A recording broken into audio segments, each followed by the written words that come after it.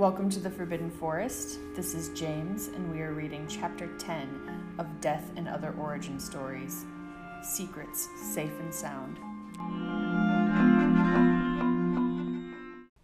September 1st, 1973. The boys left the feast, following the raucous crowd of Gryffindors back to the tower. I don't remember being this short, Peter muttered to Sirius as a few little first-years scrambled past to follow their prefects to the dorms. Sirius grunted a non-committal sound, hands pushed deep into his pockets, eyes on the floor.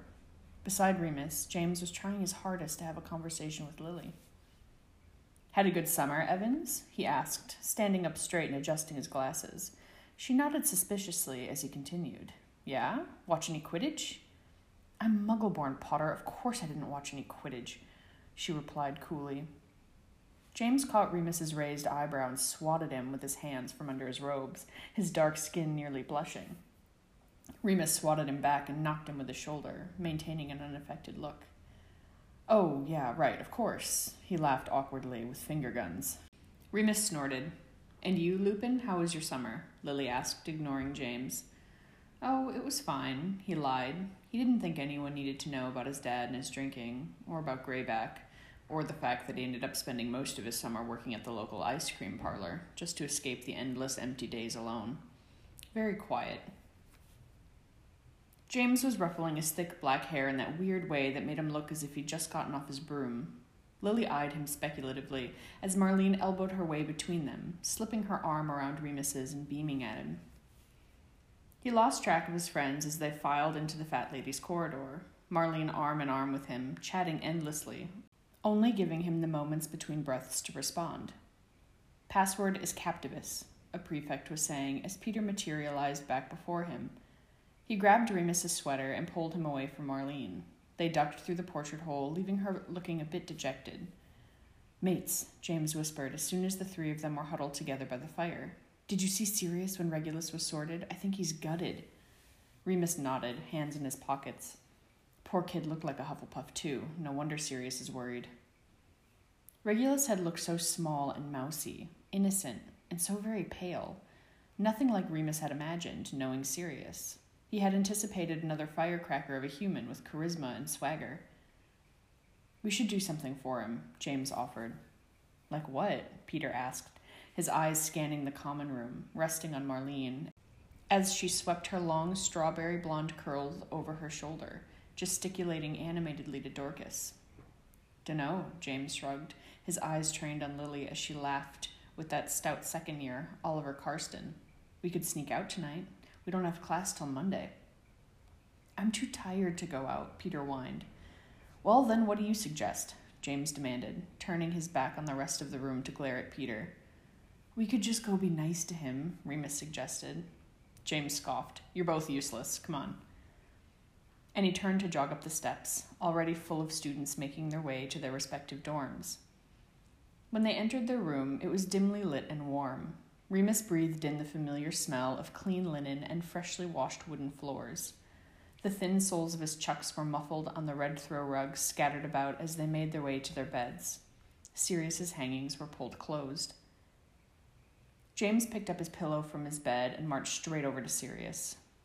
"Oi!" he shouted, ripping back the hangings and lobbing a pillow straight at a very disgruntled-looking Sirius. "What the hell, James?" He sounded angry, sitting bolt upright, wearing nothing but his pants and one of Remus's Muggle t-shirts. "I thought you could fight dragons. Can't take a pillow?" James taunted, with waggling eyebrows, and Remus sighed heavily, moving towards his trunk. "Piss off, will you?" Sirius muttered, reaching to pull his hangings shut again. "Oh, so you can't fight dragons?" James asked, pushing his glasses up his nose, a second pillow gripped at his side. "You calling me a liar?" Sirius demanded, jumping to stand on his bed, looming over James, sounding suddenly revved for a challenge. "Maybe I am," James said, now dancing weirdly like a snake about to strike, taunting Sirius, holding the other pillow aloft. Remus watched awkwardly, unsure what to do. "Stand down, Potter," Sirius warned, his irritation and bad temper shifting subtly into a mischievous smirk. "You'll never take me alive," James bellowed. "I'll see you in hell," Sirius roared, looking deranged as he lunged off his bed and tackled James into the woven rug. "Tell them who sent you," James grunted back, Sirius sitting on his chest. They began beating each other senseless with pillows, feathers flying everywhere. Remus dodged projectile objects as he attempted to unpack his trunk amidst the general chaos. Since none of them knew what to say to make Regulus going to Slytherin any better, it seemed distracting Sirius from that reality was the next best thing. Peter was pointing his wand at random objects, shouting "Paulo Voladu," charming them to fly at Sirius and James while they ran in circles around the room and tackled one another. A pillow smacked into the side of Remus's head as he was bent double, fishing his pajamas out from under a stack of books. "Oof!" he yelled when he toppled over and nearly took his bed hangings with him in his desperate flailing endeavor to stay upright. "Sirius!" he shouted, turning to face the furious pillow war. "For the love of—" He tried to reprimand before another pillow whacked him directly in the face, knocking him backwards onto his bed. "Fight back, you yellow-bellied bow-truckle," Sirius challenged from atop James's bed, brandishing a candlestick he'd taken from a side table. James dove out from behind him and took him out at the knees, limbs flailing wildly as they hit the mattress with bouncing, squeaking springs. Peter crawled over to the relative safety of the other side of Remus's bed, sporting a bruised eye he somehow managed to get, and watched shrewdly as they continued to wrestle. Remus turned and grabbed the two pillows off of his bed, pointed his wand at them, and whispered, "Defendere." The pillows flew towards James and Sirius, still on the ground, each trying to gain the upper hand, James attempting to put Sirius in a headlock, faces red and cackling, and began to thump them about the head. "Oh!" James yelled in surprise. "You crafty bastard!" Sirius yelled, trying to fight it off with the candlestick, his wand forgotten on his bed. Peter snickered, finally coming out from hiding, and sat down beside the pile of Remus's sweaters. "Fight us like a man," James demanded, throwing ineffective punches at the pillow.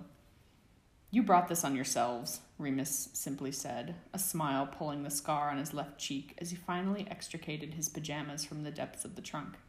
"I was just an innocent bystander, caught up in a random act of violence." "You'll pay for this, Lupin," Sirius yelled, hair wild, leaping onto the floating pillow and trying to use his body weight to drag it back to the floor. "The audacity! I never—" Remus let them wrestle the pillows as he finished unpacking.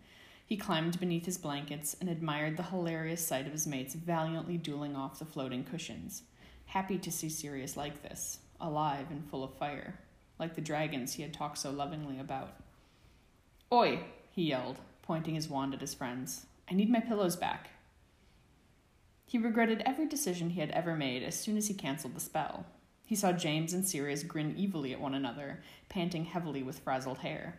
"Sirius? No," Remus warned, as he would to a poorly trained dog, pointing his wand directly at his face in rebuke. "Sirius, yes!" he shouted, charging Remus with startling ferocity, pillow in hand. James was on his heels, yelling a war cry. Remus dove under his covers, laughing and yelling idle threats as Sirius, James, and for some reason Peter were all jumping on his bed like the feral humans they were, all smacking him with pillows. "Admit defeat," James cried. "Surrender," Sirius demanded. "Gods, you're all a menace," Remus's muffled voice shouted from under the thick duvet, his body bouncing wildly on the bed. "Peter, whose side are you on anyways?" "The side of the victor," Peter exclaimed jovially, maniacally. From the sounds of it, Sirius had stopped hitting Remus to direct a blow at Peter, knocking him off the bed with a pitiful and shocked groan. "We're men of honor," Sirius boomed, diving off of Remus's bed and beginning to chase a shrieking and scuttling Peter. James dropped Remus's pillow and plopped down, panting. He began to smooth out the blankets of Remus's bed like a mother hen as he emerged from his hiding place. Through his mused hair, he could see Sirius throwing rolled-up socks at Peter, who was shooting them away with his wand. Peter ended up with 2 black eyes from running into furniture, and Remus had laughed himself nearly sick when James tripped and belly-flopped onto the floor. He laughed so hard, in fact, that he tore open a scar by his mouth, blood dripping down onto his duvet. In an absent wave of his wand, Sirius had healed them both, as they all piled onto Remus's bed, panting and laughing, tired and pleased with themselves. Sirius seemed to be in a bit of a better mood, though still subdued and worn-looking, as he pulled his silk pajamas over his t-shirt. James slung an arm over Sirius and pulled him to his side, and Peter shoved his cold feet under Remus's thigh. He ran his thumb over the tingling healing spell on his jaw, and James reached over to swat his hand away as he spoke. "Tell us more about the golden house dragons, Sirius. I have never even heard of those." It was a long, long time before they all drifted back to their own beds to sleep, and Remus dreamt of running through the forest, paws heavy on the earth. September 3rd, 1973. The great hall was filled with the general chaos that the first day of class often heralded. Heads of houses were marching up and down their tables, talking to third and fifth years about class schedules, making arrangements and shouting out intermittent reprimands at some of the younger years. Sirius was back to being sullen and quiet, having disappeared for most of Sunday. He had dressed silently that morning and left for breakfast without waiting for any of them. Remus had walked shoulder to shoulder with James as they listened to Peter try desperately to have a conversation with Marlene. Remus was biting down on the inside of his cheek, trying not to laugh, as James jostled his shoulder, listening to Peter say awful and painful things like, "You know, I have quite the gobstone collection if you ever wanted to see it." Or Remus's personal favorite, "I would have tried out for Quidditch if it wasn't for my leg. Yeah, I injured it fighting off a hippogriff." They eventually found their way to Sirius, sitting quietly, lost in thought at the Gryffindor table, facing a little group of Slytherin first years. Remus watched as the small boy, so similar to Sirius and yet so different, giggled shyly with his classmates. James dropped beside Sirius and threw an arm around him, resting his head on his shoulder but not saying anything. Sirius dropped his head onto James's and sighed. Remus sat across from them, listening to Marlene try and escape Peter's undivided attention, feeling much pity for his most awkward friend. They had a quiet breakfast, the ruckus of the start of term swirling around them. Remus had picked up a discarded Daily Prophet from the empty seat beside him as he ate his sliced apple with peanut butter. On the front page read, "Decree for the reasonable restriction of underage sorcery." Written in 1875, the often neglected and little reinforced decree has become the focus of renewed debates as the Wizengamot discuss its relevance in today's society. Some members feel that it is imperative to the preservation and protection of wizarding society that underage students not be allowed to perform magic outside of school.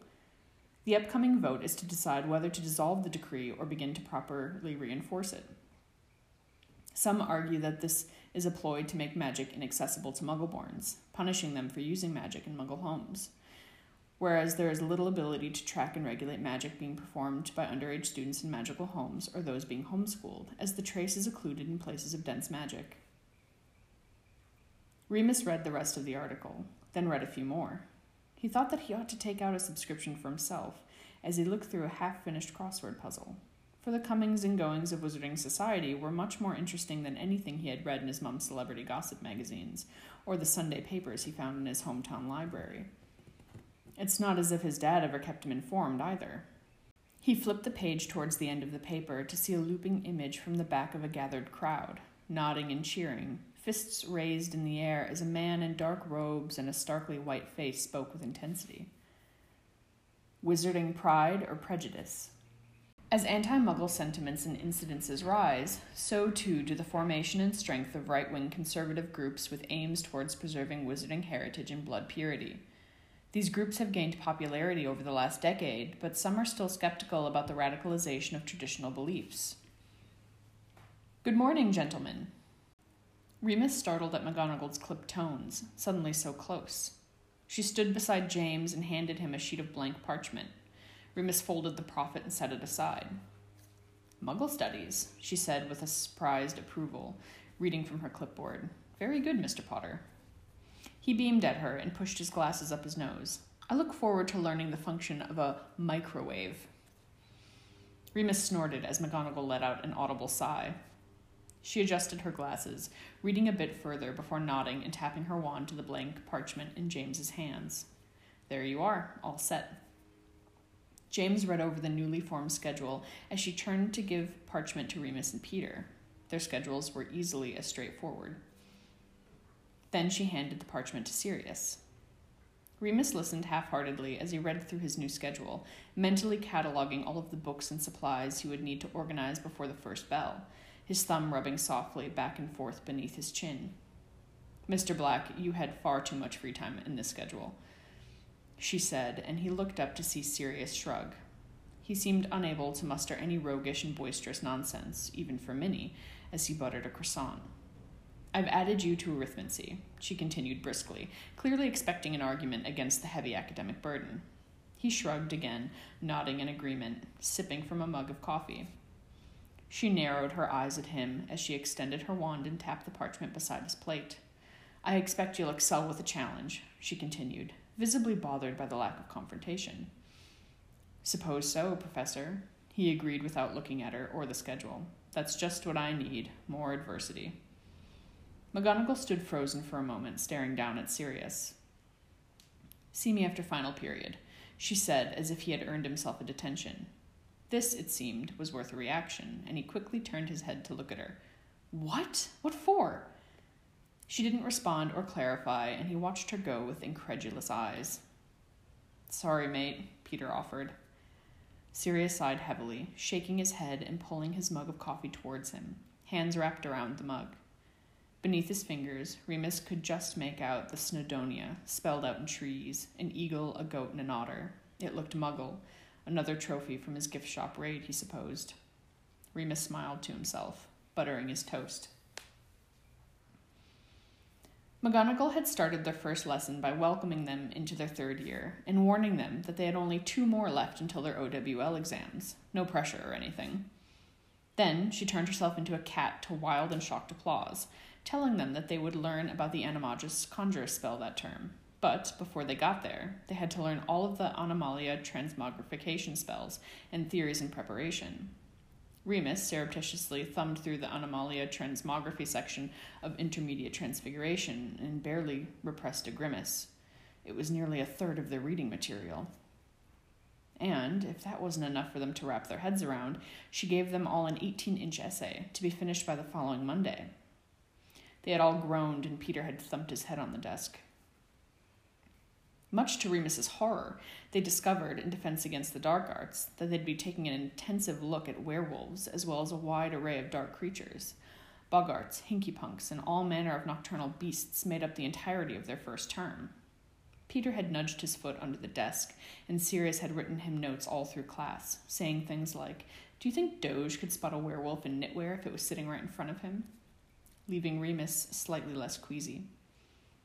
That night, on the wall beside his bed, he put up a moon calendar and began filling in his class schedule, determined to stay on top of his alarmingly increasing homework.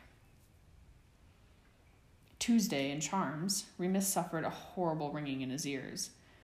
They were learning counterspells and body binds that, when misfired, sounded like a firecracker or a bomb.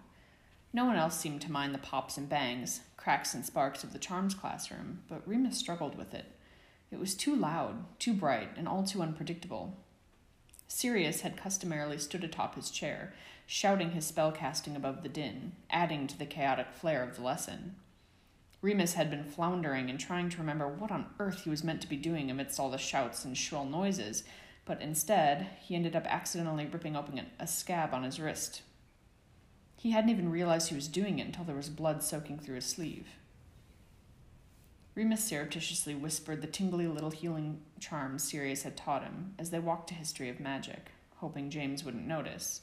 But apparently, Remus wasn't as clever and quiet as he thought he was, because within moments, he was being tackled by James and Peter, who wrenched his hands from his pockets and held them tightly in their own, shaming him all the way to the second floor. Sirius hexed anyone who wolf-whistled at them. Binns was much the same, still dead, still a spectral being haunting his most precious chalkboard, filled with complicated timelines and rambling factoids. Still droning on about some old warlock of mediocre talent who attacked and defeated the indigenous magical inhabitants of some far-flung loch or speck of rock somewhere and called it progress for magic kind.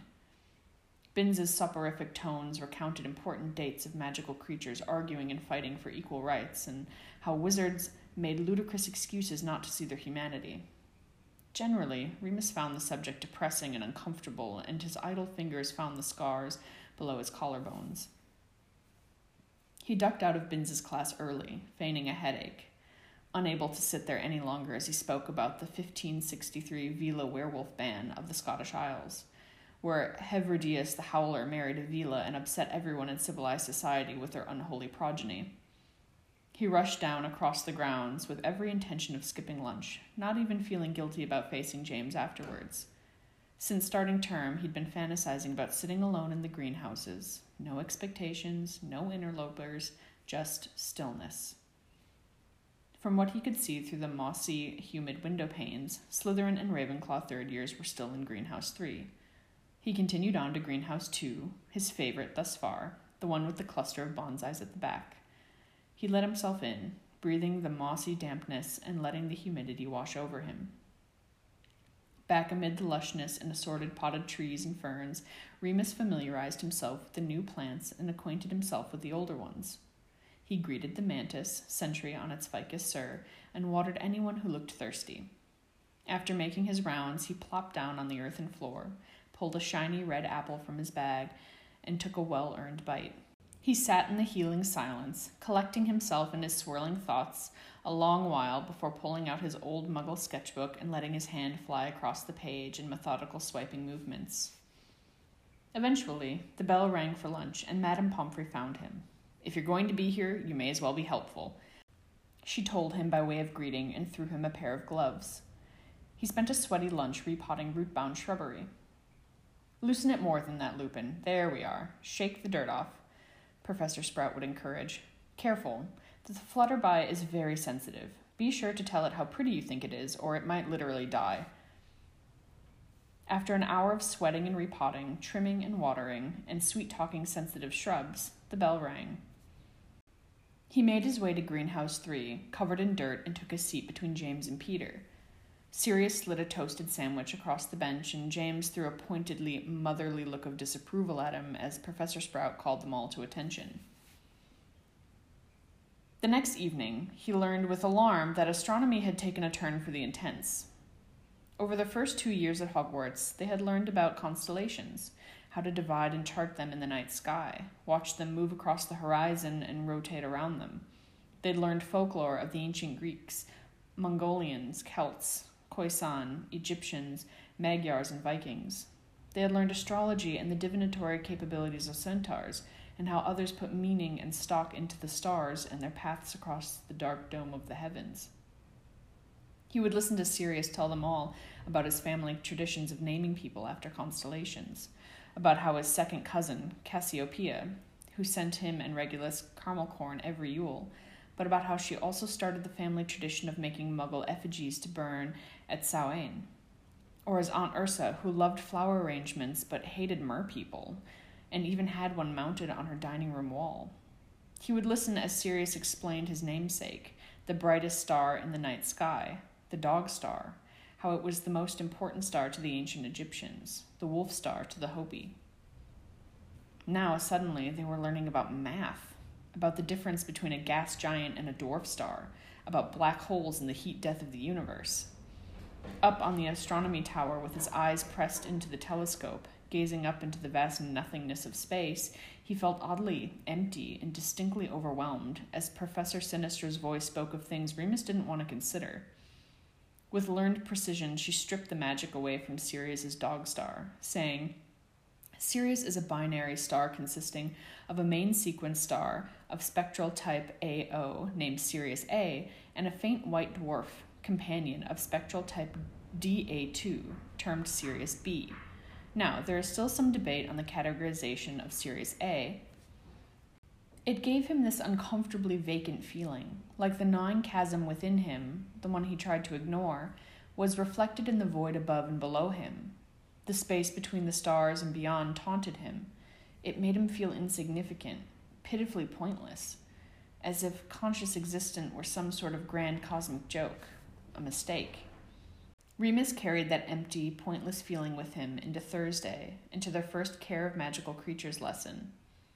There they were introduced to a gentle herd of unicorns by Professor Kettleburn. The class had all rushed forward, fawning and gushing over the little golden foals, and seeing them gave Remus a fluttery feeling of hopefulness, of tentative joy. But As Remus approached, the adult unicorns threw their heads in agitation, stomping their hooves. Back, back, Mr. Lupin. They're shy of boys, Kettleburn had said.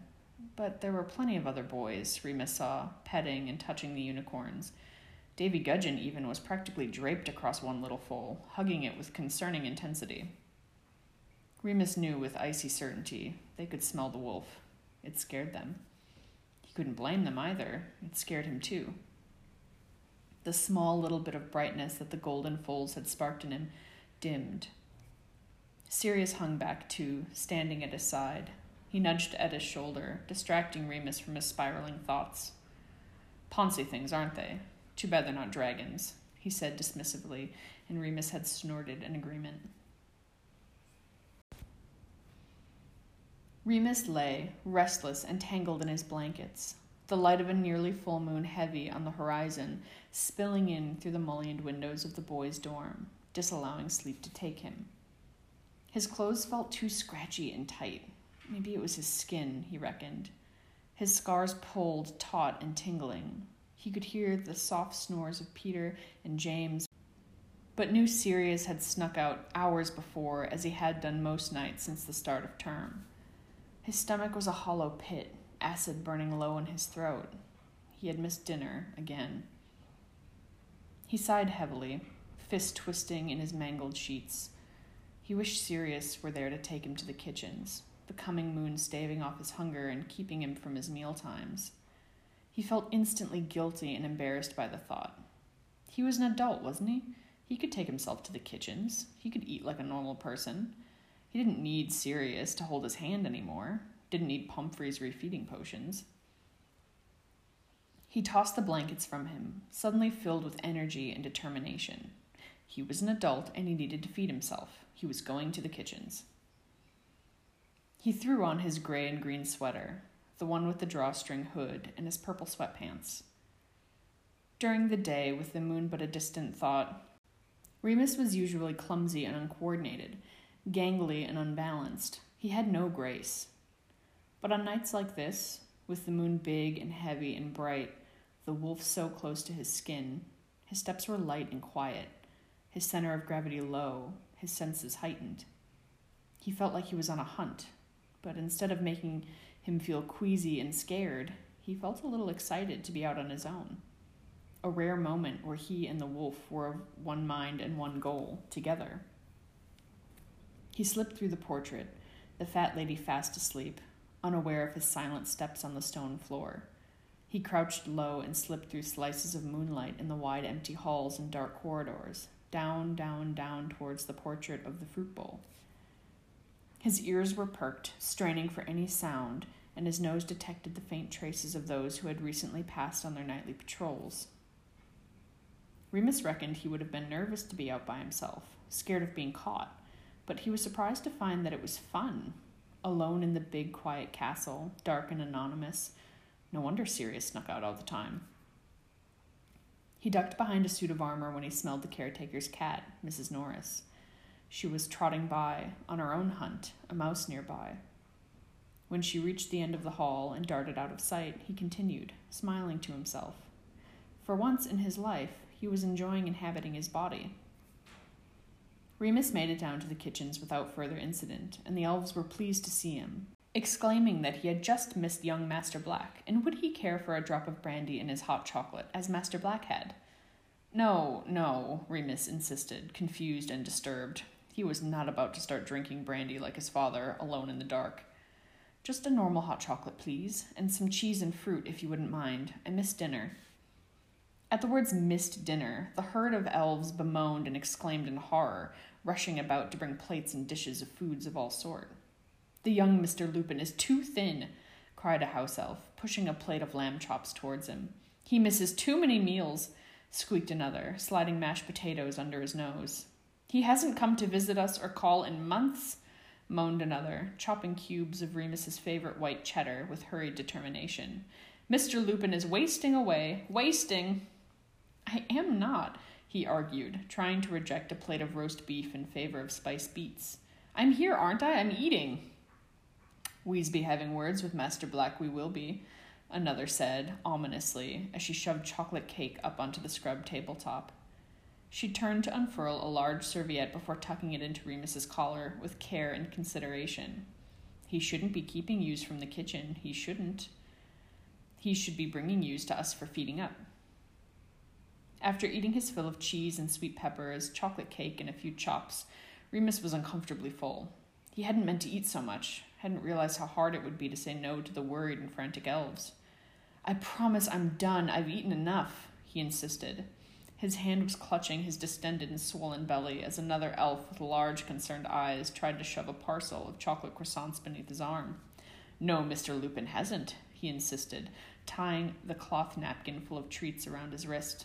"The sad wolf needs chocolate," he muttered, and Remus moaned, rubbing his eyes in defeat.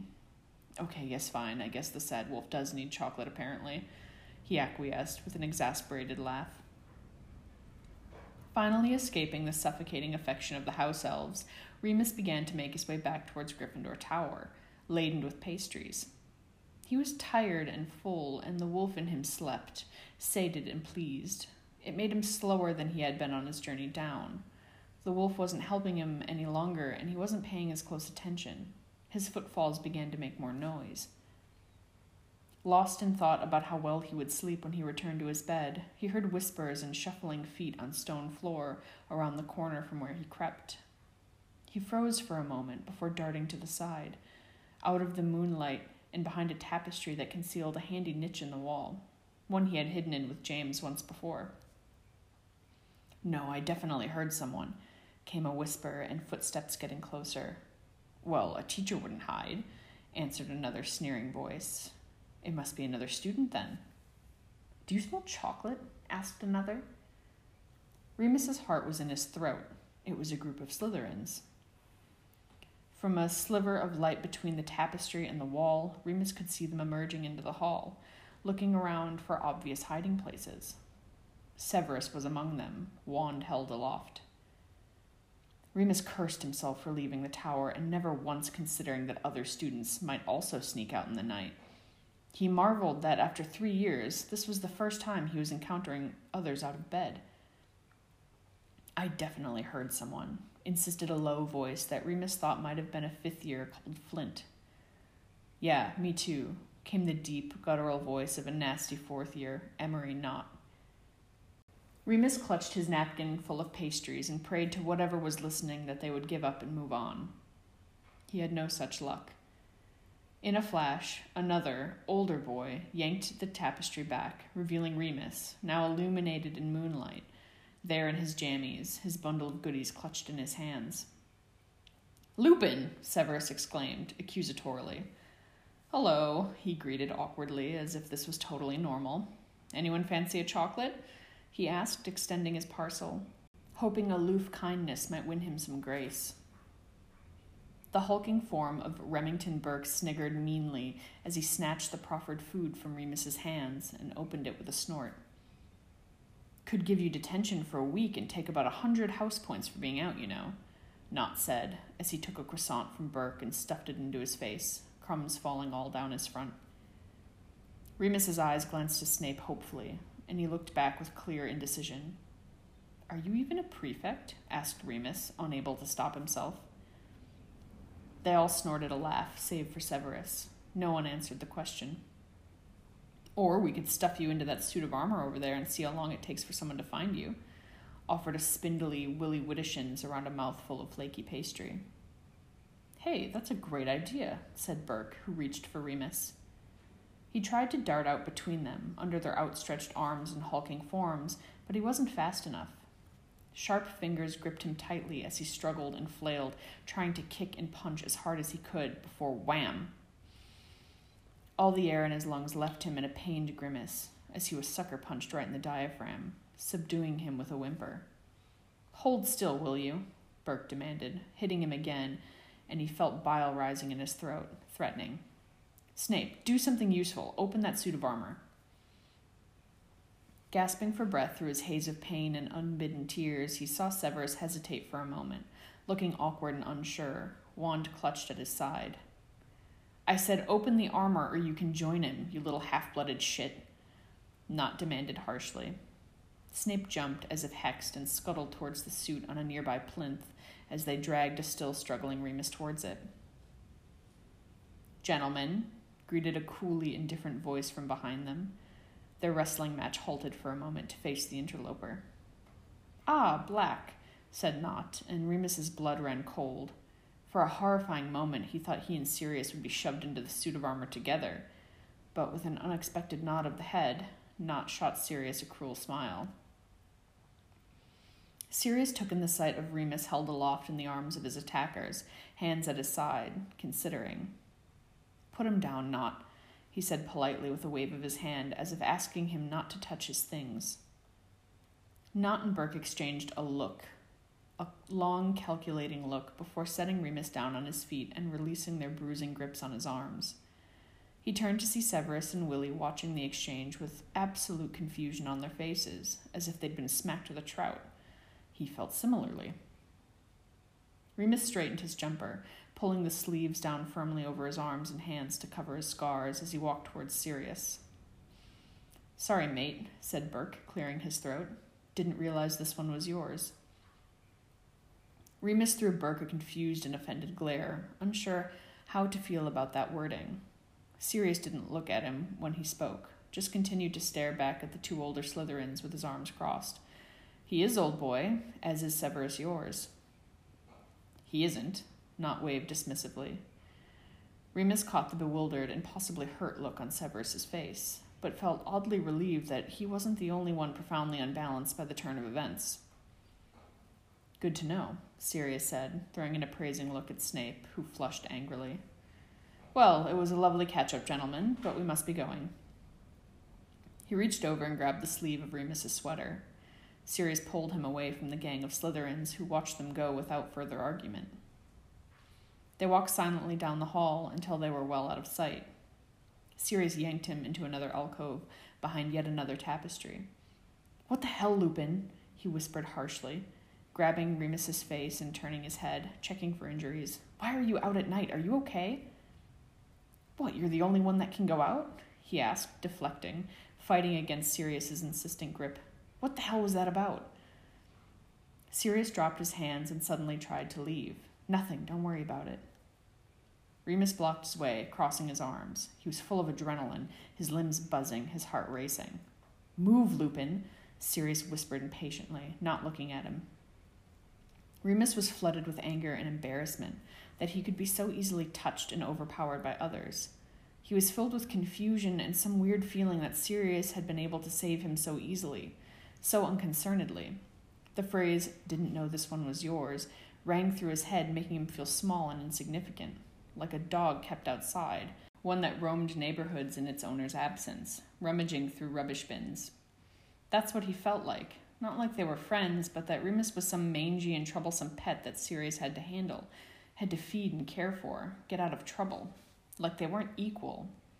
"I know you've been keeping secrets, Sirius," he said, relieved to finally be saying the words he'd been thinking for months. "I know there's something going on you're not telling me. You've been weird and sad and talking with Slytherins like you know them, like they know you. And I know you're torn up about Regulus, I know, but I live with you, and somehow those giant gits know you better than I do." They heard approaching footsteps on nearby stairs, and Sirius quickly put his hand over Remus's mouth, ending his angry tirade. "Keep it down, will you?" he whispered grumpily into the hand over Remus's face, pressing him further into the alcove with his body. Remus could smell the faint waft of brandy on Sirius's breath, and rage simmered in him. When the footsteps passed, Remus licked the palm of his hand wetly and grossly. "Oh, come on," Sirius groused, wiping it on his black trousers and stepping back. Remus crossed his arms, oddly pleased with his childish act. "Admit it. Admit you expect me to tell you all my secrets, that you expect me to put it all out there and be brave and tell you all the terrible things I keep locked up, but you won't share the same. Admit it." Sirius stopped wiping the spit off his hand and looked up to Remus with a caught-out expression. "Be brave, Sirius." Remus's voice dropped, quieter and softer. "You can tell me what's happening. Maybe I can help." "You can't," he said, eyes looking slightly panicked. "I can't. If I can tell you about being a werewolf in a world where people from pureblood homes like you want me dead, if I can be that brave, then so can you." Sirius shook his head, backing up from Remus. This is different, he whispered. Be a Gryffindor, Remus pushed. This is bigger than all that, Remus, Sirius nearly yelled, his harsh voice echoing off the walls. This is bigger and scarier than houses and shitty families, okay? How could it possibly... This is nothing like you being a werewolf or the fact that you can't feed yourself properly or your drunk dad, okay? It's bigger than that. I have to play this game, Remus. It's the only way I can survive, okay? You could never understand. I could try, Remus pleaded, wanting to be there for Sirius, wanting to help as Sirius had helped him. No, he said with finality, I can't tell you. Remus felt like he'd been slapped in the face. It felt like confirmation of something, like the ground beneath them shifted again. Okay, fine, Remus capitulated, his eyes downcast and heart sinking. The air between them grew thick and static, their magic careful and still. The wolf in Remus growled low and angry. Come on, let's just go to bed, Sirius said, sounding tired and sad, tugging Remus's sweater. They walked back to the tower in silence, feet treading gently on the echoing stone floors. They stumbled into bed without another word, but Remus never fell asleep. He listened to the sounds of his three friends, of his found family, gently breathing as the moon sank below the mountains and the sun's first rays spilled out onto the grounds. Eventually, as he heard James stir, he realized he was bleeding. Gouged from the crook of his arm, a long, thick scab came away under his nails, sticky with clotted blood. The dull pain and warm blood grounded him as he dressed quickly and quietly and headed for the library. Friday morning, Remus and Peter wrote their transfiguration essay on the Lapifore spell for transfiguration while James and Sirius were off at arithmancy. Who would want to turn things into rabbits? Remus muttered to himself, thinking about the uselessness and impracticality of such a spell. Don't they breed like mad anyways? Seems irresponsible. Are magically made rabbits real rabbits, or are they somehow different, like a mirage of a rabbit? How does magic know what a rabbit even is? Peter asked, a thoughtful look on his face. That is way too intensive a question for 9 a.m, mate, Remus said with wide eyes, not wanting to think about the depth and breadth of magic and existence and how they were intertwined so soon after only just waking up. He was only 13, for Godric's sakes. Weren't they supposed to be talking about Quidditch? He pressed his fingers into his eyes and tried to shake the errant buzzing thoughts from his head. Hours later, during lunch, Peter asked, looking down at his schedule, "Where is our Lancrancy class? It doesn't say." They all pulled out their parchment. "Does anyone even know who Professor Shafiq is?" James asked. Sirius looked down the table, searching for someone, before shouting, "Oi, Pruitt!" The twins looked up in unison from halfway down the table, mouths full of Cornish sausage and potato salad. "Where's the Lancrancy at?" Gideon answered around his food, shrugging. "Probably the lake." Sirius sat back down, and they all looked at one another with raised eyebrows. "Probably the lake?" Peter asked. James shrugged. "Let's go find out, then." Fabian was right. The class was gathering at the edge of the far side of the lake. Purple and red cushions scattered about, the giant squid waving lazy tentacles nearby. Professor Shafiq was, for lack of a better word, fascinating. The class moved tentatively into the informal circle of cushions, all eyes fixed on the wildly captivating man before them. He had dark skin like James's, but a beard whiter and longer than Dumbledore's. He wore a rather long, shapeless white linen dress over matching trousers that stopped above his ankles, showing bare feet.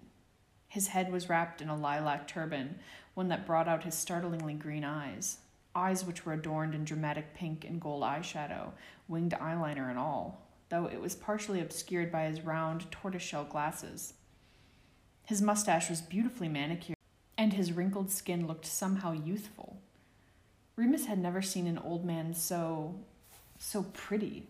He had never considered that a man could be so alluring. It was all very confusing, and he didn't want to think about why his hands were sweating. After settling themselves down at the professor's encouragement, Remus looked around at his peers to see similar looks of confusion and apprehension on their faces. Peter and a few others had a stunned, disbelieving sort of gape, as though someone had hit them over the head with a brick. James, Sirius, and a few girls had a sort of excited, enraptured look on their faces as they took in the gold eyeshadow and what seemed to be black nail polish. "Good afternoon, everyone," he smiled kindly, his voice smooth and calming like honey as he made eye contact with each and every one of them. "Can anyone tell me why we're here today?" They all looked at one another. A Ravenclaw girl's face twisted in confusion at the question. "To learn Alancrancy?" she said, but it sounded more like a question. "But what is Alancrancy, Angela?" he asked, and everyone looked taken aback by the familiarity at which he spoke to her. "The pamphlet never said what it was," piped up Peter from beside Remus. "And yet you all decided to make this class a significant part of the rest of your magical education," he said, his eyeshadow twinkling in the dappled light of the tree's canopy. They were all quiet for a moment as the professor waited for further engagement. "What are we supposed to be questioning?" Sirius asked, looking down at the faded informational pamphlet in his hands. His voice was loud, even over the rustling of leaves and lapping waves of the lake. "Everything, Sirius. I want you all to question everything. Everything you ever thought you knew about anything." Remus had no idea what to make of that, but he was entirely enthralled. "Ethics," the professor clarified, "is what we discuss here. The moral philosophy of magic and life at large.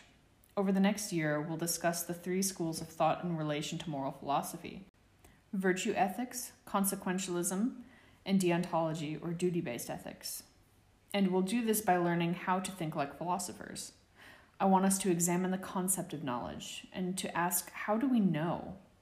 Let's start by playing a game, shall we?" But the game was nothing like Remus had ever played before. They passed the double period doing an exercise the professor called Ask a Question, in which he posed a query, and whoever responded had to do so with another question. No statements, no answers. He said this would help them learn to not be satisfied with subpar reasoning, to always look for the layers. It was the kind of amorphous thinking and talking about magic and existence and reality that made Remus moderately uncomfortable. "Is it ethical," he asked, "to create creatures as you are taught to do in Transfiguration? To create life without taking responsibility for it, without consideration for its fate?" "But it's part of the curriculum," Rose Spinnet, a Slytherin girl with freckles and wavy black hair, argued. "No, Rose, pose a question about it, not a reasoned argument. Let us see how deep we can go." "What is fate?" asked Xavier Smith, a red-headed Hufflepuff, picking up the exercise again. "Is fate real?" James asked, looking like he was enjoying every second of the class. "Do wizards have any real choices in what they do, or are we all slaves to circumstance, to desire, biology?" asked the professor in response to James's enthusiasm. Remus looked over and caught Sirius's eye, who looked a bit overwhelmed and equally as uncomfortable. "What choices do we have?" Sirius had asked quietly, dropping his eyes to the grass in front of him. Professor Shafiq, or Sahel as he insisted everyone call him, gave them each a simple leather-bound notebook at the end of class, exclaiming that they did wonderfully, though Remus couldn't tell what rubric they were being graded on, so he had no idea if that was an accurate statement. He told them the notebooks were magically protected. It was for all of their assignments and thoughts, for anything they wanted. No one could read it or open it, not even the professor himself. Remus ran his hand over the smooth cover and felt its magic ripple out, tingling up his arm in welcome.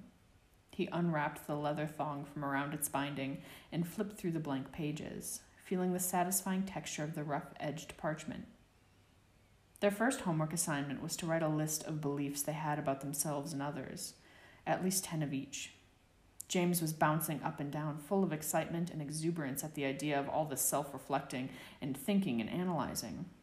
Remus felt a little nauseous, and looking over at Sirius, who wouldn't meet his eye, he knew he wasn't alone in that.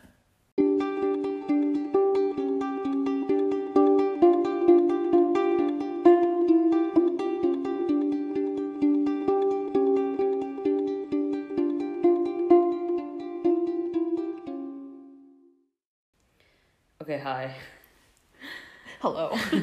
Thanks, I hate it. Do you feel personally attacked by this chapter? Yes. And I wanted to... Okay, so the chapter's a lot of window dressing and scene setting and plot-ish. But I think underneath that, there's so many critical details in this chapter. But before we talk about them, and then I sort of wax poetic about philosophy at the end, which you can cut out if you want to, because nobody even wants to talk about it. But the first thing I wanted to ask very selfishly is that scene of Remus after Sirius basically rescues him. How much of that is directly quoted about me? Oh my god. I mean, Sirius is you. No, but I mean, like, really, that scene is so, like, personal feeling. And I feel like I want to know, like, more about what Remus expects and then, like, comes away from that feeling. Do you know what I mean? Like, he's so angry for Sirius helping. Yeah. And then, like, not helping, like, or not engaging in the way he wants to. And I just, like, I want to hear more about it. So, like, tell me about what you were thinking writing that. I think he's so frustrated at the context of it. Do you know what I mean? Like, Sirius just shows up and expects him to get the same treatment from these older Slytherin boys who are normally so antagonistic with young Gryffindors. And Sirius just literally pitching up and being like, that's mine, put it down. And no questions being asked. And, like, even, like, Snape and the other, like, one Slytherin are, like, very confused looking. And Remus is like, what the fuck is going on?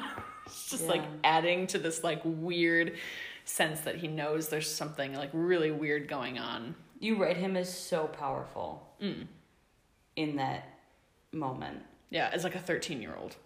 Well, he's 13. But, like, you write him as someone who is in complete control of a situation that seems entirely uncontrollable. Yeah, completely. And I think that would, like, really throw Remus off. Like, he was literally about to get shoved into a suit of armor for existing in the hallway. Yeah, but, like, there's nothing else Sirius should have done. You know? Yeah. I don't know, I think it just, like, really speaks to that, like, there's so many weird, arbitrary social things going on that, like you were saying, they mean so much to the people involved, but are actually, like, entirely meaningless. And Remus is just standing on the outside going, what the fuck is going on? I feel like I don't understand the rules. I feel like this is one of those scenes where you wrote just, like, a scene from our lives. Yeah. What is happening? And it makes me profoundly uncomfortable. Like, profoundly. Like, when we go to a dinner party and you're having a conversation with somebody and I have no clue what the subtext is, but, like, you know all of the things that are going on, and I'm just sitting there like, yeah, the cake is nice. And you're like, oh, some shit just went down. Yeah. Like, I did not pick up on that. We need to leave. Yeah. Just trying to enjoy the fucking food.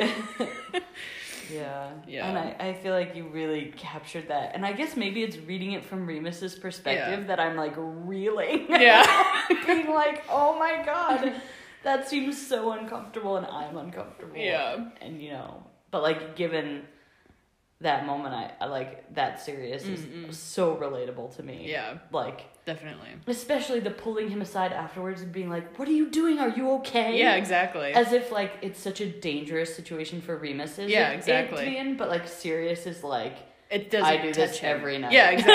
Yeah, like somehow this is dangerous for Remus, but, like, it's not for Sirius. And, like, Remus being like, what the fuck? I can't go out and get snacks. And Sirius is like, no, obviously not. That concept in itself is making me do too much self-reflecting. Yeah. I hate it so much. Like how uncomfortable you get when I have to, like, go drive, you know, at 1 a.m. down one of the back roads in my little car, and you're, like, so freaked out for me, but that's something that you do all the time. I don't like being personally involved to the table, to this discussion. Because it is that moment of being like, you can recognize when you care about someone doing something, how dangerous it is, and how, like, you want to, like, you mitigate that. Yeah, but then the idea of you doing that is, like, that's, like, my fucking, like, I do that all the time. Yeah, exactly. Yeah, like, actually, I live, not here, but in another area that's extremely dangerous. and I don't think twice about driving up and down at 2 a.m. Yeah. Whereas if I told my friends that I do that, yeah. like they won't even drive during business hours by themselves. Yeah. Because that's how dangerous it is. But I don't think about that for a second. Like, what is that? What's wrong with my brain that I'm like, what do you mean something would happen? Yeah. No, well, I'm invincible, obviously. Like, I think that is such a Sirius Black Gryffindor, like, you know, intersection of insanity. True. Like your own health and safety is your blind spot. It's a massive one, too. Yeah. But I will protect those other people at all costs. I know, and like you writing this scene and like hearing Remus being like, he seems so infantilized and infuriated. Yeah. And if someone did that to me, I would be furious. I would literally throw myself down a flight of stairs and be like, well, I broke my arm anyway. Good luck keeping me from doing that. Oh my God. I have like one specific example. What? I'm not gonna say it. Oh God. I feel like there's a lot of examples of me behaving out of spite. A few poignant ones come to mind. Like a friend just trying to be nice and kind and look after you, and it just makes you like so rageful. Like, no, I don't need that. That's true. Okay. Okay. Yeah. I mean, but you get that way too. No, I definitely get that way, which is why Remus has like a meltdown here. But then I'm thinking, like, is that what it's like in our day-to-day life? Are you like rageful at me when I do these things? No, because we don't have incidences like this. Okay, but I would still drive you places at 1 a.m. Which I appreciate immensely. Okay. As long as you're not like in the front seat, like infantilized and angry. How dare you? I'm no longer like 13. I mean, I'm this serious, so obviously I haven't progressed at all. I'm glad you grew up and became a real person, but I am still stuck right here in this behavior. Oh my God, that's so funny. That's like me yesterday. And the day before that. I've always existed as this person. Oh my God. I'm doing way too much self-reflecting about it. That's hilarious. That's so funny. But that scene is super important, I feel like, because you get a glimpse into all the behind the scenes. Yeah, definitely. The power feelings dynamics. I mean, you have Nott and Burke, who are both Sacred 28, but neither of them were at Ishtar. Yeah. They're parents of their families. Like, there were quite a few where I imagined the families might think that these kids are too young to bring to something like this, so they would hold it off for years. Yeah. But because Sirius's family doesn't give a shit about psychosocial development, they were like, you're coming at 13. Yeah, exactly. 13 is when you grow up. Mm-hmm. So I think he in that moment has significant power and authority and standing over them, even though they're years older. Yeah. And Remus has no idea what's going on, has no context for that, didn't know what the Sacred 28 was anyway. So then when you bring in like concepts like Snape is one of yours, Lupin is one of yours, like they've clearly divided themselves already. Yeah. And there are obvious ideas about allegiances that Snape and Lupin aren't even aware of. No, not at all. And like you can see Snape is like, should I be offended right now? He just said I'm not his, but do I want to be his? Yeah, like I want to be owned. Yeah, like wait a second, Lupin gets one. Why don't I? What the fuck? Right? I want to be on a team. Yeah. God damn it. Yeah. So again, really confusing, you know, treading the line between autonomy, sense of self, sense of belonging, sense of value to others. Like, of course, Snape would be infuriated by that, but also wouldn't want to be owned by it. Yeah, exactly. Like, why am I mad about this? What is happening? I have so many feelings. Yeah. Yeah. And Remus just having that sense also of like, do I have autonomy in this friendship? Or what is going on here? You know, like what are the parameters and boundaries of this relationship? He's completely confused by it. Yeah. And as a 13-year-old, you have so little like I think framework or vocabulary or anything for really understanding that or kind of slicing it apart and examining it. And he's just sitting there like, am I just like an errant pet to you? Like, what is this? Yeah, that was such an interesting analogy too, because like obviously he's so wrapped up. Because then you've done something brilliant in bringing the wolf into it as well. Like, on his way down to the kitchens, the wolf makes him undetectable. He's stealthy AF. You know, he's like... They're working together. Yeah, they're on a mission. Yeah.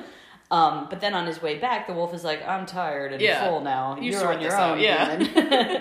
And then he becomes sort of like back to being like an incapable 14-year-old with no special abilities to speak of. And then in his inner dialogue, he's like, am I just a dog? Which is like such an interesting comparison between like, you know, the wolf who's not acting like a wolf, the wolf who's not hunting. Is it just a dog? Yeah, exactly. Where's the domestication at? Exactly. Or has Sirius domesticated him in a way? Or, you know, what kind of dynamic is there? I thought it was so interesting the way he did it. So like on the sort of basics or you know, surface, a lot of window dressing and plot. You talk so much about classes, and we get little insights here and there.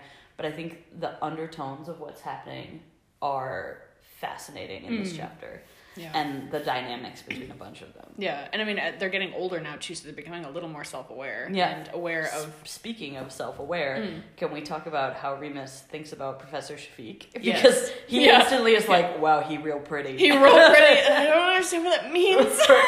Why am I sweaty? Yeah, right? This man is in a dress with eyeliner, and I like it. Yeah. Thanks, I love it. Yeah. Him 13 and confused. Yeah. So clammy. Yeah, and he's never really had that. Yeah. You've never written anything where he like looks at someone and goes like, wow. I think he doesn't really understand what attraction is. Totally. Like, or has recognized it. And so, like, I wouldn't know, I don't know if this is what I would, like, call attraction anyways, but I think because... It's certainly fascinating. It's fascinating, you know, and like, he hasn't quite, like, put those pieces together, and, you know, he's obviously got, like, Marlene kind of, like, tagging along and fawning over him. He has never looked at and gone, yeah, and wow. It's just like, oh, Marlene's nice, okay, yeah. She's a person. Yeah, she exists, that's cool. Helps with homework, is useful. Yeah. But, you know... Versus this of, like, wow... I'm staring at you. Yeah, exactly. Yeah. Like, dang. That eyeliner, though. Yeah. And not really, like, understanding what that means and why he's so uncomfortable. Like, is he uncomfortable because the class is uncomfortable? Or is it because how the professor's making himself reflect? Yeah. Yeah, definitely. I loved it, though. I mean, I think this chapter is so great. I mean, we also get, like, a little bit of a glimpse of what's going on in the greater wizarding world, too. With, like, the discarded newspaper. That Remus starts understanding. Like, things are happening out there that maybe I should be aware of. Yeah. Well, we sort of are trying to build every chapter hints and glimpses and snapshots that they are in the isolated world of Hogwarts. Yeah. But that exists in the context of the wizarding world, which is building up to a war. Yeah.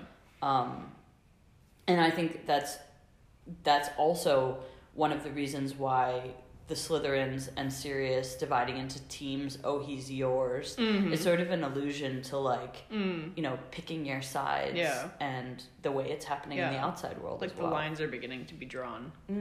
Yeah, exactly. Yeah, that's super interesting. You wrote it. You wrote it super interesting. It was so funny because reading this was like, fuck, I did not remember any of this happened. Why did I block this all out? Yeah, I think a lot of our chapters, I think because we had a lot of space in between the chapters. Yeah. They got, and we had so many ideas we wanted to bring in, and because I put a word limit on you. Oh yeah, that was rough. That's been a difficult exercise. Yeah, but I think it's good. Because otherwise it would just be like word vomit of an entire world into one chapter. Yeah. Yes, it would. Yeah, like the whole Wizarding War would just be happening already. And then I pick up the next chapter like, holy shit, I was not ready for this. Oh my god. Yeah.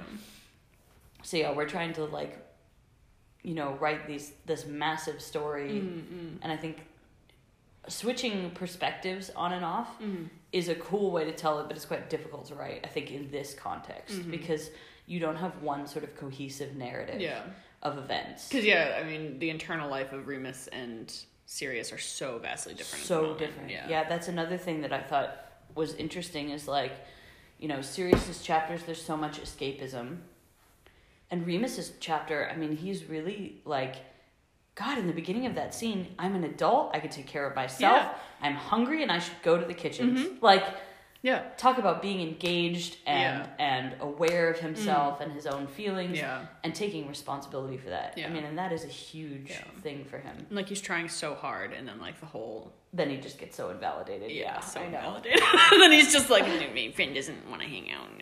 Yeah, exactly. I feel so bad doing that. I'm just over here, like, make it stop. Yeah, and Remus just, like, so desperately, like, wanting Sirius to feel, like, safe and okay, and then, like, no engagement back. And feeling just, like, so hurt by it. Look, like, I totally understand why it happens, you know, like...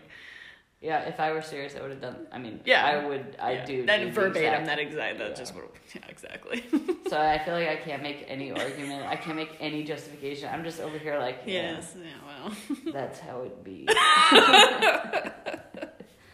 I think, therefore I am. Yes. Yeah, exactly. Yeah. And that just, like, solidifying all of those, like, self-deprecating spirals. Which is so unfair, because...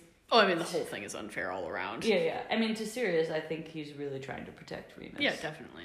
I mean, he's trying to be a good friend. Mm-hmm. And he wants him... I mean, I'm sure Sirius, in his mind, is looking at Remus going, God, this kid's dealing with so much already. He's a fucking werewolf. I can't give him anything else to deal with. He's gonna not eat for a month. I just can't. I can't. So he ends up taking on all of that responsibility of feeling like he's got to protect Remus. What do you think about the house elves? Because now the house elves are so invested in these two kids. Like...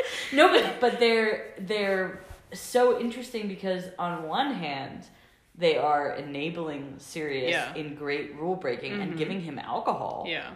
And on the other hand, they're, like, feeding up Remus. Yeah. So, like, you know, are they a force for good or they're a force for evil? Who are they answering to? Yeah, no one. Yeah. Is it just because Sirius is a black and a pureblood and used to house elves and knows how to speak to them? Yeah. And has told them to act a certain way toward Remus? Or is there, you know, some other context there? You know? And house elves... I think it's a little bit of both. The house elves of Hogwarts... answer to Dumbledore. I mean, he's like the headmaster. So, I mean, do they have any directive of, like, you're not allowed to give students alcohol? Clearly not. Clearly Dumbledore never thought to, thought he had to specify that. Which, honestly, if you run a high school, you should probably specify that. Exactly. So, yeah, it's like, can you imagine if Fred and George had figured that hack out? just ask the house elves for fire whiskey. They probably did. By that point, I feel like Dumbledore had figured that out. Yeah. Maybe after Sirius. Yes. They're like, oh, God damn it. Yeah, so, I mean, it's interesting to imagine them as, like, protective and enabling, and protective and... Well, yeah, think about Winky. Protective and enabling. Oh, yeah, completely. You know, I think that's their whole thing. That is the theme. Yeah, that is their whole, like, directive. Yeah. It's just really interesting to think, like, you know, if the house elves are listening to one voice over another and why. Definitely. And then what does that mean for, like, their involvement in things in general? Definitely. It's really fascinating because you have to think that the purebloods or the people who had house elves, they are used in the Wizarding Wars. Definitely. I mean, they act as agents of their families. Or not, like with Dobby. So, yeah. That's super interesting. Interesting group of characters. Yeah, definitely. In the kitchen basement. Yeah, no kidding. Like the horde of house elves. And I just, like, love the idea of Remus showing up looking a bit like, you know, skinny. And the house elves being like, where the fuck have you been? You have not been at your table. Yeah, but then you also have to think in that context, Sirius's version of creature and Regulus's version of definitely. Creature. I mean, I definitely think to an extent they're autonomous to a certain point. I mean, they definitely, like, have favorites and have personalities. Their whole thing is loyalty, though. Yeah. It's just a question of loyalty to whom and to what. Yeah, exactly. Yeah, and their limited understanding of the outside wizarding world also. Yeah, definitely. And also that, like, profound Stockholm syndrome, I'm sure, warps a lot of stuff. Do you think house elves, like, reproduce and have children? Definitely. Isn't that canon? I don't think so. I'm gonna have to look into that. I feel like they definitely do. Like, what age does a house elf, like, become a slave? When do they start working, do you think? They just step out of the womb with a tea cloth. Do you think they have the same concept of time and lifespan as wizards? I don't think so. Do you think it's longer or shorter? Yeah, I think it's way longer. I've always had this thought that they lived for I don't know if that's accurate because I've never really looked at it, but I've always imagined them living for decades or generations. Generations, yeah. That's interesting. Yeah, how long has Creature been? Are they allowed to reproduce? I think so. I'll have to look into that. So this opens another very strange door because it's an odd parallel to slavery and reproductive care under slavery. Yeah. That's one of the reasons why midwifery in the U.S. is so stigmatized in some areas, because it was associated with slavery, which is now interesting to see so many people of color and groups in the United States reclaim that. Yeah. But yeah, you can open a whole door there. Whole fucking can of worms. Do you imagine there are pureblood families who breed house elves? Oh, definitely. Oh, that's so creepy. That is so fucked up creepy. I think because I mean the way that Ron spoke about it is house elves come with old families and big manor houses. Yeah, so but you think, but all of the wizarding homes that we've seen so far only have one, except Hogwarts. Yeah, Hogwarts. So maybe it's just Hogwarts. It's this center of popping out house elves. And Winky kind of made it seem like her family had been serving the Crouches for generations. Her mom and her grandma had been with the family. Yeah. Yeah, is there anything is Creature related to the house elf heads that are on the wall? I think so. So, but then how do they just asexually reproduce? One of them cuts off an arm and then just house elf grows from it? How does this happen? I don't know. Yeah, I have no clue. They're sentient mushrooms. Hermione would be very angry at us for this entire conversation. Yeah, no. She'd be they're not sentient mushrooms, they are beings. Yeah. Please fuck off with your nonsense. Yeah, I wonder. That's a whole, again, one of those things. JK just opens the door. Just opens the door and then leaves it, and there's so many questions. What the hell is happening here? Yeah. I love, speaking back about the chapter, getting back from my circuitous house elf rant. I love your introduction of classes. I love that we wrote in, there's a class on pureblood wizarding culture. Yeah. Oikomancy, which I feel it's obvious that Lily would take it. And obviously it's taught by one of the Sacred 28s. Yeah, this old who's school. Very intense. I imagine somebody at a finishing school, one of those really... I imagine Neville's grandmother. Yeah, but more intense. But and mean. Way meaner. Yeah. Yeah, definitely.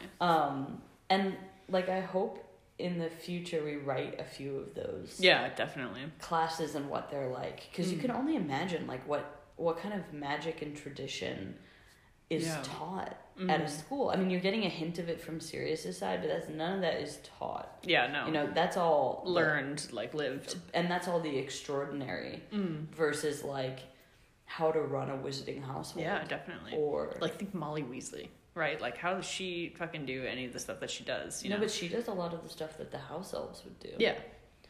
So what is the? I imagine in Oikomancy you're learning things how to treat your house elf versus how to do all of that magic, or how to write an invitation for a pureblood gathering. Yeah, definitely. A formal wizarding event. Yeah, so Oikomancy was one of those things I was really interested in. But so annoying because obviously Sirius wouldn't take that class. Yeah, so I don't get to write about it. I know, I love the parallel between James and Lily too, because Lily being well, obviously I want to learn as much as I can about wizarding society, and then James being I don't fucking know what a microwave is. Yeah, right? Fuck, I need to figure out Muggle society real quick. Jesus. Oh god. And how defensive and scathing Lily always is towards James about him just assuming people just know about wizarding society inherently, because he doesn't quite understand his point of privilege, And, Totally. And like, Lily's making him recognize that, and he's like, oh, fuck, I've got so much to do. Well, yeah, and recognize how little he knows about muggles. Yeah. Yeah. Like, not that he has any particular bias against muggles, because obviously, like, his dad, like, loves muggles. He's, like, mentioned it before, but more of, like, an Arthur Weasley infatuation. Nothing really practical. Yeah, totally. Yeah, so I was a little sad I don't get to write about Oikomancy, but hopefully we second-hand bring it up. Yeah. And get into why that's no longer taught at Hogwarts. Yes. Yeah, which is like a whole like thing that we wanted to get into, yeah. Yeah, because we also imagined that the classes at Hogwarts must have changed over time. Definitely. I mean, yeah. It couldn't have always just been the same subjects. Which is also why I wanted to write, like, astronomy. Like, what would you learn in astronomy over so many years, you know, from a wizarding perspective?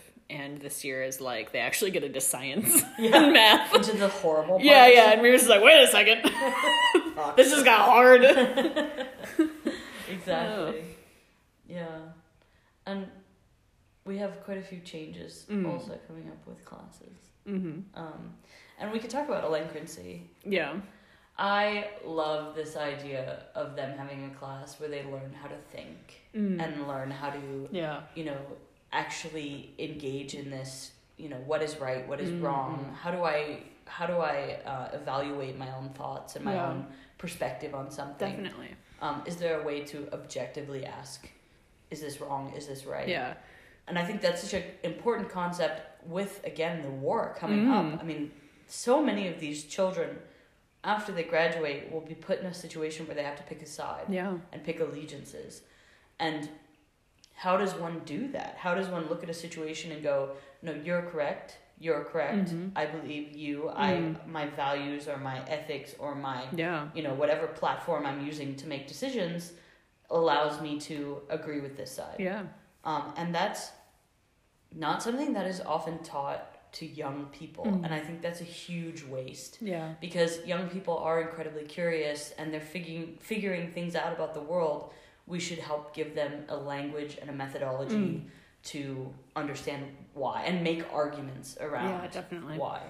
And I think Alencrancy is sort of like our version of that in the magical world. Yeah. And I love that you wrote about them asking about creating life. I mean, in Transfiguration, they're just making rabbits. Yeah, and Remus already has questions about it. Like, this is fucking weird. Yeah, like what happens to these rabbits? Are they all going in a stew, or like who's taking care of it? Is it Filch just like collecting rabbits every day? Like, what happens? Do they feed the owls? Yeah. Like, where are they going? Yeah, exactly. Do they have an expiration date? Do they just like pop out of existence? And you know, they're creating rabbits that aren't newborns. So what is that rabbit's understanding of its own existence? Yeah. It just popped into a being. Yeah. You know, what does it know about history? What does it know about its own genetics? Does it have genetics? Who knows? Yeah. Where do we get this? Are they all the exact same? Are they identical twin rabbits? These are the fucking questions. Or is this like your own personal magic and the magic you're using creating a unique rabbit? Is it something related to you as a person? That's fucking terrifying if it is. Because now you've just created a life and walked away and you're gonna eat it later maybe your owl's gonna eat it or something. What the fuck. So this concept of like, you know, taking ownership of what you do with your magic I think is also super important. And you know, if again, this concept of you have so much access to power, you are an incredibly powerful being, magic is power, what do you do with that? Yeah. Are you allowed to just do whatever you want? Are you allowed to just cast dark magic? You know, are you allowed to create life? Are you allowed to take away life? Yeah, are the laws of the ministry put forward like ethical in relation to magic? Yeah. Are they practical? Where are they coming from? Yeah. Why are there only 3 unforgivable curses? Yeah. I'm sure there are some more fucked up things. I mean, we write in Blood Magic, why aren't those old marriage rites of forcing someone to want to have sex with you? Why is that not? Why isn't amortentia a part of that? That seems really fucked up. Yeah, no kidding. Yeah. I mean, these are all big questions and things that, the kinds of things that they would discuss in Alencrancy. Yeah, definitely. And that class, when we started talking about it and like creating kind of like the framework of what we wanted to do, I always thought of like, thinking that, you know, this is the 70s and thinking like 1960s and 70s, what was going on around the world on college campuses, right? A lot of like free thinking protests, like a lot of like civil rights movements, challenging government, challenging authority. There was like a whole like shift in like civilian consciousness about like what do we do with our time and energies, you know, what are we working towards together as like a community. And that's kind of what this reminded me of. Absolutely. And I think, you know, that there has been a continuation from that since then. And I think especially this generation now is doing a lot of that as well. And I think there's a sort of a secondary movement around, cool, that was great. We shouldn't be assholes about things like love. But we also now need to think more about we shouldn't be assholes about things like systemic racism and, you know, anti-immigration bias or... You know, does someone's nationality, what are borders of countries? What does that even mean? Why is this arbitrarily based on like a colonialist history?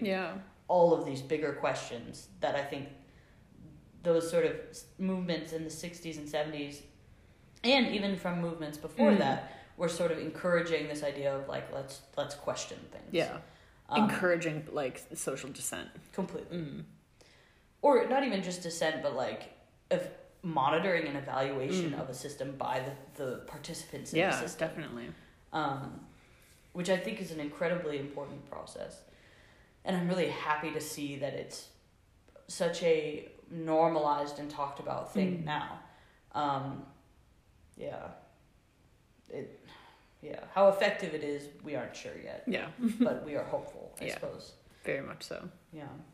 I think like globally the 1970s was a really interesting time period too, so like, you know, there's a lot of stuff going on, and how that like interplays and affects the magical community and creates this environment, because it's not, you know, happening in isolation. Like I think how it was written in canon is like this happened in isolation in Britain and didn't really like bleed out into the rest of, you know, like Victor Crumb was just like, I know, you know, Voldemort was powerful here, but we didn't really have to worry about him back home.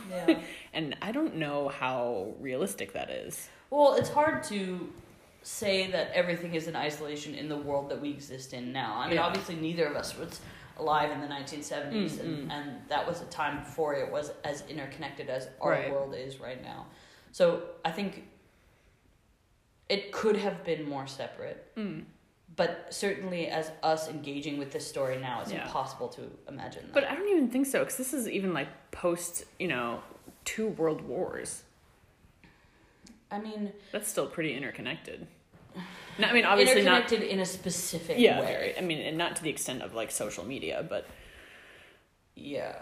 and depending on where you are, your information can be incredibly controlled by that's true. Stuff like the state or the media. And you know, if you're in an area that doesn't want to be involved, it won't be involved. Regardless, is like if you as a citizen are really keen to be involved, it would be very difficult to do that. I think, it's really hard for me to imagine that world and what it looked like and what it felt like for people. Especially if you think about, you know, even in some parts of the world today, if I think about people I know who are living in, let's say, rural Mali. They are not engaged in the world in the same way that we are. They are a few steps removed because their sources of information are a few steps removed. Obviously, having cell phones and internet access really changes that, but only to a certain extent. Because if your internet access, if it's free to use WhatsApp or Facebook, your information comes through those two things. You're not going to be reading the New York Times. You're not going to be reading Al Jazeera. You know, like those are sources that cost money and therefore become inaccessible. So a certain narrative persists in a certain way in certain areas. And we all know news on Facebook is a bit of a joke. No kidding, I mean, that's what I'm saying. If you're only reading the things that either your state is, you know, you've liked your local government, therefore your local government propagates news, or stuff like your country media, or stuff like the BBC is free to read, but whether or not you're reading it or you trust it, or it's talking about issues in, like, how often does it talk about issues in Mali? Not very often. Exactly, like your rural community. Exactly. But, I think these are all interesting things to think about, and the wizarding world is so insular in and of itself. I wonder what other, what is a person in Italy? What is their understanding of what happened in Britain? How interconnected was it? Was there just like a travel ban for a while? Yeah, like, exactly. what was the effect to people living? Were they repatriating their their wizards? Their relatives being like, cool, I'm done here now. Yeah, what is anti-Muggle sentiment like in other places? Is that like a specific to Britain thing, or well, the Fantastic Beasts? I know you don't want to talk about Fantastic Beasts. I hate it so much, but okay. Well, they talk about this idea that anti-Muggle sentiment in the U.S. is so much worse than in Europe. And that's also a fascinating idea because then... It is a fascinating concept. You just hate the series. Yeah, I do. I like the concept of Fantastic Beasts, but its execution was shaky at best. I'm just very confused. Yeah, I don't know who the fuck is writing those movies, but like, y'all need to reevaluate your screenwriting skills. Yeah. Your narrative is way off. I mean, we say writing like this monstrosity of Yeah, no kidding. You got a lot of loose ends to tie up there, buddy. I don't know where you're going with this story. Yeah. I suppose we'll see. I will watch them as they come out. Yeah, I will begrudgingly. Only because I want to see if they actually tell a complete narrative by the end of the 5th movie. Yeah. Sorry, I got way off track. No, it's fine. With that one. I read a fic once that was really, really good that talked about, this concept of like Muggle integration into like magic societies, and it was set in Egypt, and how there was so much of the magical world woven into the Muggle world, and the way that it was like woven in was like so normalized. And it wasn't like, not that they were like overtly practicing magic in front of Muggles, but that like there was like a bit of like mystery happening that Muggles didn't really question. Yeah, like mysticism, and didn't really question it, and just like accepted it as like a very normal part of daily life. That's very interesting. I think it depends on where you are, what that would look like. Yeah, I definitely think so. If you sort of move away from Northern Africa, where there is a lot of mysticism in modern religion, especially Islam, and more indigenous animistic religions of the areas, there is so much mysticism. But as you move further south in Africa, I mean, that mysticism becomes very closely tied to so much fear. And we've talked about this before. The concept of magic, or people who are capable of using magic, or witchcraft is usually what it's called. It is so powerful, it's very terrifying. Yeah. And in order for Muggles to like interact with that in a day-to-day sense, they do here, but it's in a very fearful place. So it's really interesting to imagine like how it would appear in different parts of the world. Like I have no idea what it would look like in Southeast Asia, for example. Definitely. Or no concept of, what Brazil might be like. Yeah. And what peoples in those societies would think about this idea of like a Muggle living your day-to-day life and something mystical or unexplainable happens. Yeah, definitely. I don't know. Yeah, absolutely. I just know here people see many things as mystical or unexplainable, particularly health related. Yeah, if there was like an underground magical world like in the Harry Potter universe living here, it would very much be underground and secret in a very similar context.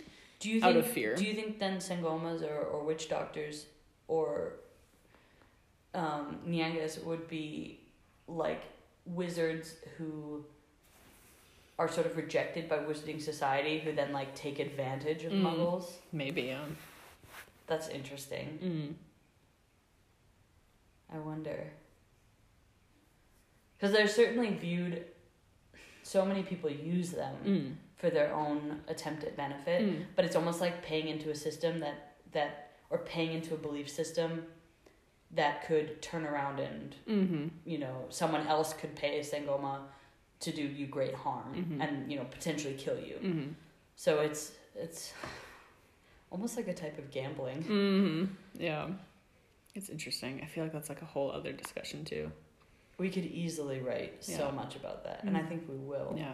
I had a really interesting conversation about that, actually. Somebody was trying to explain to me that, like, where they're from, the concept of, like, Sangomas, like, only do good magic, but witchcraft is always bad magic, and there's a distinct difference between the two. And as soon as as soon as you've done bad, you've done witchcraft. But as long as you're practicing good, it's fine. You're a healer and you're doing like Sangoma work. And that's interesting because different places. Oh yeah, obviously it's like different depending on where you are, but that was like their interpretation. That's fascinating. I wish that there were well documented ways for people to access this information and for us to see like what is it like. You know, if you look at different areas of Congo, what do people think about witchcraft? Yeah. You know, if you look at different areas of Angola, which is right next to Congo, how different is it? I think that's a really interesting question because obviously selfishly I would love to know that, but it kind of takes us back to the conversation we had in Blood Magic, and it's like, what right do we actually have to that information? Totally. Other than what's like freely offered by like friends and acquaintances, you know? Totally. And then also you have to, the added layer on top of that is what kind of population are you interviewing and what is the influence of Christianity of course and Islam on those two concepts.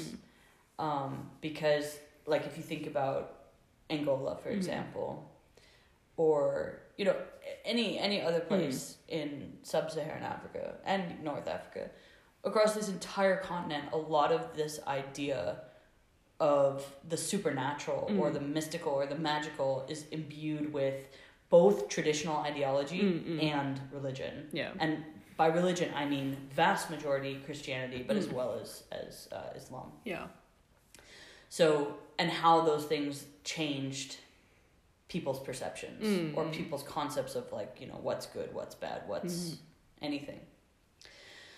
Yeah, it's a huge conversation to have. And we are probably the least equipped to have it. We have very much an outsider perspective. Yeah, definitely. And, you know, people tell us things and we discuss them, maybe because we're safe, because we're outsiders. And neither of us are particularly religious. So, I mean, I have had lots of conversations with people about, you know, traditional beliefs versus their religion or how the two things coexist. Definitely. But yeah, obviously we don't have any personal weight to that conversation. But it is fascinating. I wonder, there's a lot of people here who adopted Christianity or who were given Christianity as a replacement for their traditional beliefs. Forced into Christianity. Yeah, the way you term that is even a very heavy, politically correct discussion. Yeah. But then who Christianity then turned around and said that all of their... Well, some sects of Christianity turned around and said all of their traditional beliefs are wrong and like devil-based. Yeah. So even just that concept is a minefield to think about. It is. There's like a lot there. Yeah, and I wonder what wizards would think of religion. Yeah. Like, do they think that's just muggles like explaining magic? Rationalizing magic? Or are wizards religious? Yeah, do they have their own religious beliefs like of where magic comes from? No, of what happens after death even. Sure. Like, that's not a question that's answered by magic. You know, like, it just isn't. Unless you're Harry Potter. Yeah. And you happen to have died. Yeah, exactly. Unless it's answered by, like, McGonagall's transfiguration. Like, you go into non-being. That is to say, everything. Like, that's the answer. Yeah. Maybe magic just is the answer. Or the fact that the veil exists. Yeah, exactly. Like, oh, fucking hell here. I have so many questions. Yeah, exactly. None of which are answered by either magic or religion. Yeah, no. It's just like, nope. Or physics. Yeah, no kidding. A religion unto itself. Yeah. Yeah. Jesus, yeah. Sorry, I went also very off topic there, but all of these things I think are fascinating segues, and we're going to talk about so many of them. Yeah.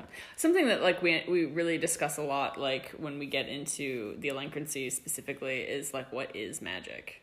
Like, what the fuck is it? Is it yours? And why who gave it to you? Yeah, who gave it to you? And why do some people have access to it and others don't? Yeah. I talk about that in my next chapter a bit.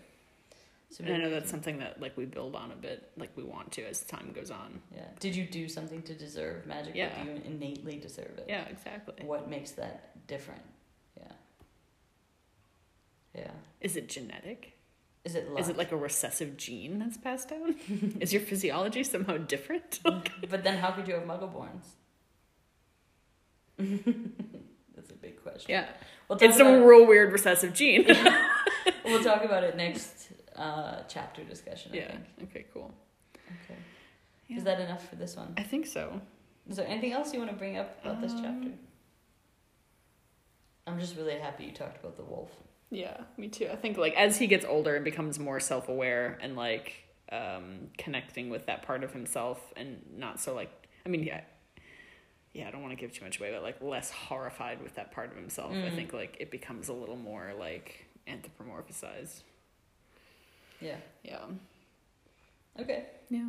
Are you happy? I'm very happy. Are you happy? Super happy. Okay, excellent. I'm excited to read my next one. Excellent. Okay, thanks for listening, everybody. Bye, everyone. Always.